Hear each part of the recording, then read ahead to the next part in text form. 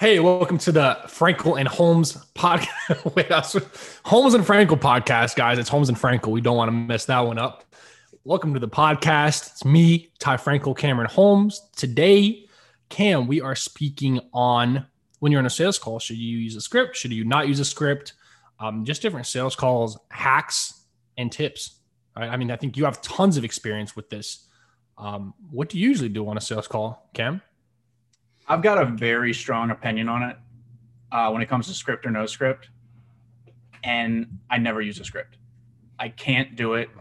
And it goes back to so you remember in elementary school when you'd be reading a book with your class and the teacher would call on you to read a paragraph, and they call on somebody else to read a paragraph. You know what I'm saying? Right. It would take a normal person 20 seconds to read a paragraph. It would take me 3 minutes. I just can't do it. I cannot read and talk at the same time. And the same goes for a script when trying to sell.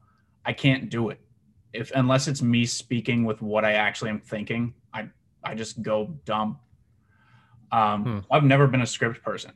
I like lists to where if I get on a phone call with somebody, I've got their face on a piece of paper with some notes that I've written down. And it could just be little keywords like ROI or retail or whatever it is that relates to them. I just write down these little talking points that I know I want to cover. But I don't go off a script. I can't do that. And it takes the fun out of it for me.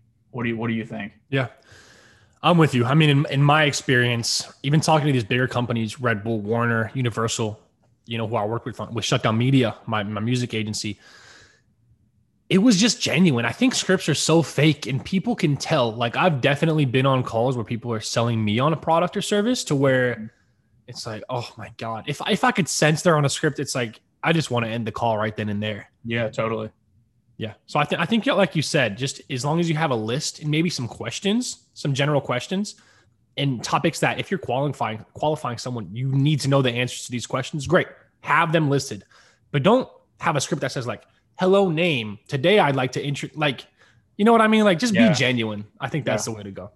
And I mean, to that point, if you're starting in sales, you don't feel confident enough going off the cusp, like Ty and I like to do, you can have a script, but print it out at night and go stand in front of the mirror and recite it to yourself 30 times. Because while you're doing that, you're going to start saying things that aren't on the script that feel better. And you're going to start creating your own script. So that's what I did when I first started. I had a script written out and I started talking and saying it. And you get to certain points like, wow, this feels uncomfortable. This doesn't feel natural. And you just start playing with it. So, I mean, I've got a general script, I guess you could call it, but it's more of like an outline about what I follow when I'm on a sales call. And a lot of times I go way off topic or I just take it any direction that the conversation really calls for. I just listen to what the other person's saying and follow their lead almost. I think they appreciate that. I really do. People don't like being sold to at all. And if they sense that this person is fake in any way, and obviously a script is being fake. Like if you're using a script, you're being fake and you're being robotic most of the time. Like it's very hard to be genuine and charismatic and personable when you're going off. You're completely just like reading a script word for word. Yeah. Very few people can do that. I mean, correct me if I'm wrong, but I think the main thing, I don't know who said this, but Jordan Belfort, I think he teaches tonality a lot. I think that's very important. And just like we talked about in one of the last episodes, I mean, more than what you say, how you say it matters the most. And the thing is, you want to be totally off the cusp, off the dome. Yeah. Freestyle rap where you're just connecting with them and really asking lots of follow-up questions. Like that's the thing. Like when you have tons of questions, you're going to have lots of questions that aren't even listed, but you just have these deep follow-up questions, and these follow-up questions actually show how good of a listener you are and show how much you care about them. Mm-hmm. Like, does a doctor have a script when he goes and diagnoses you? I mean, I'm sure he has some outlines and things, but every situation is different. Everyone gets diagnosed differently. So that's the way I look at it when you're doing sales. I totally agree with that. And one thing to like sort of add on it is you can never anticipate every question that they're going to ask you. But what you can do is fully understand what you're selling. So whenever I go to sell something, whether it's a service or it's a product, I'll use the product as I'm the end user, or I'll go through and use the service and go through everything online, how to set it up, everything. So whether they ask me a question I've never thought of, I've actually done it. So I know how to respond.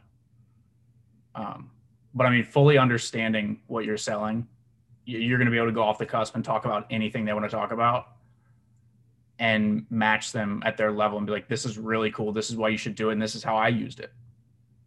Yeah. Yeah, I'm with you.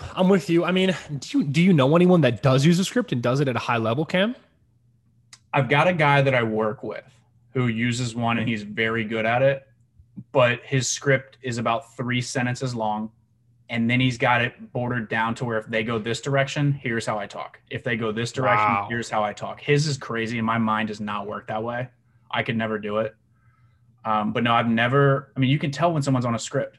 When I get a phone call with someone calling me off a script, I don't listen. I mentally blank. I just like, no, I'm not interested. So no, not many people I've ever met that can go off a script and make it sound like they're not on a script. Yeah.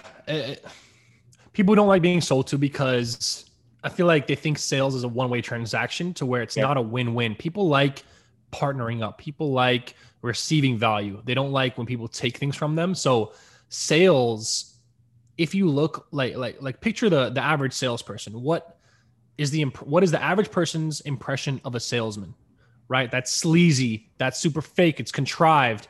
It's not someone that actually sits down with you and does a consultation with you and figures out your pain points and sees if they can help you out. If not, I'm sorry, sir, I can't help you. I just can't help you. There's nothing I can do. Maybe I could hook you up with my friend here who could help you, but I can't help you directly. Most people don't see that. They think of the salesperson as trying to take. And I think that's where the script comes in. Like if you're using a script, it makes it seem contrived and fake and formulaic to where, all right, you just ask all your prospects this to try to get something from them. Yeah. But if you ask questions that are genuine and that just pop up in your mind about their specific situation that really cut deep, then it's like, this guy's not even a salesman. He's just trying to help me out. And I think that's very powerful. That's how you want businesses to look at you. I mean, I know of people have told me when I haven't been formally trained or anything, but I've done a lot of studying. People have told me when I'm on sales calls multiple times, like, wow, I've never had another person go this much in depth. Like I could really tell you care about my business and care about what's best for me. And I'm sure you've had that happen with you a lot, Cam.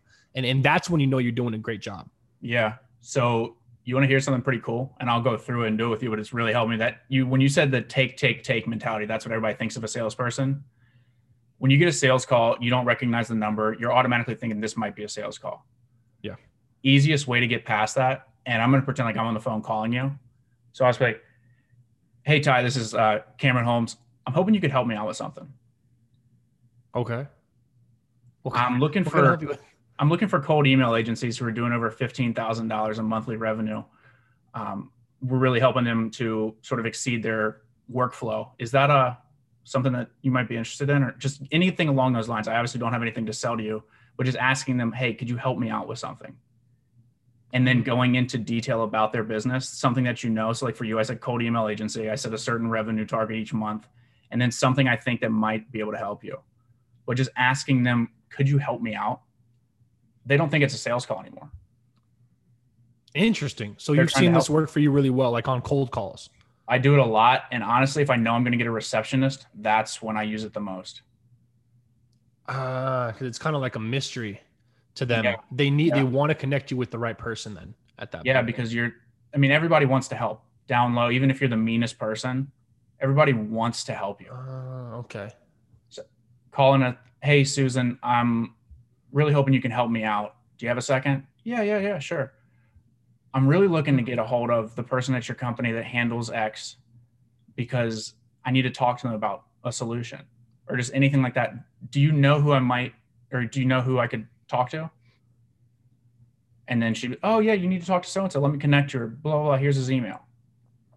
That's fire. And I think that might even be a fire cold email strategy. Just emailing the company email and being like, hey, I need some help with the marketing thing, or however you would construct it, Cam.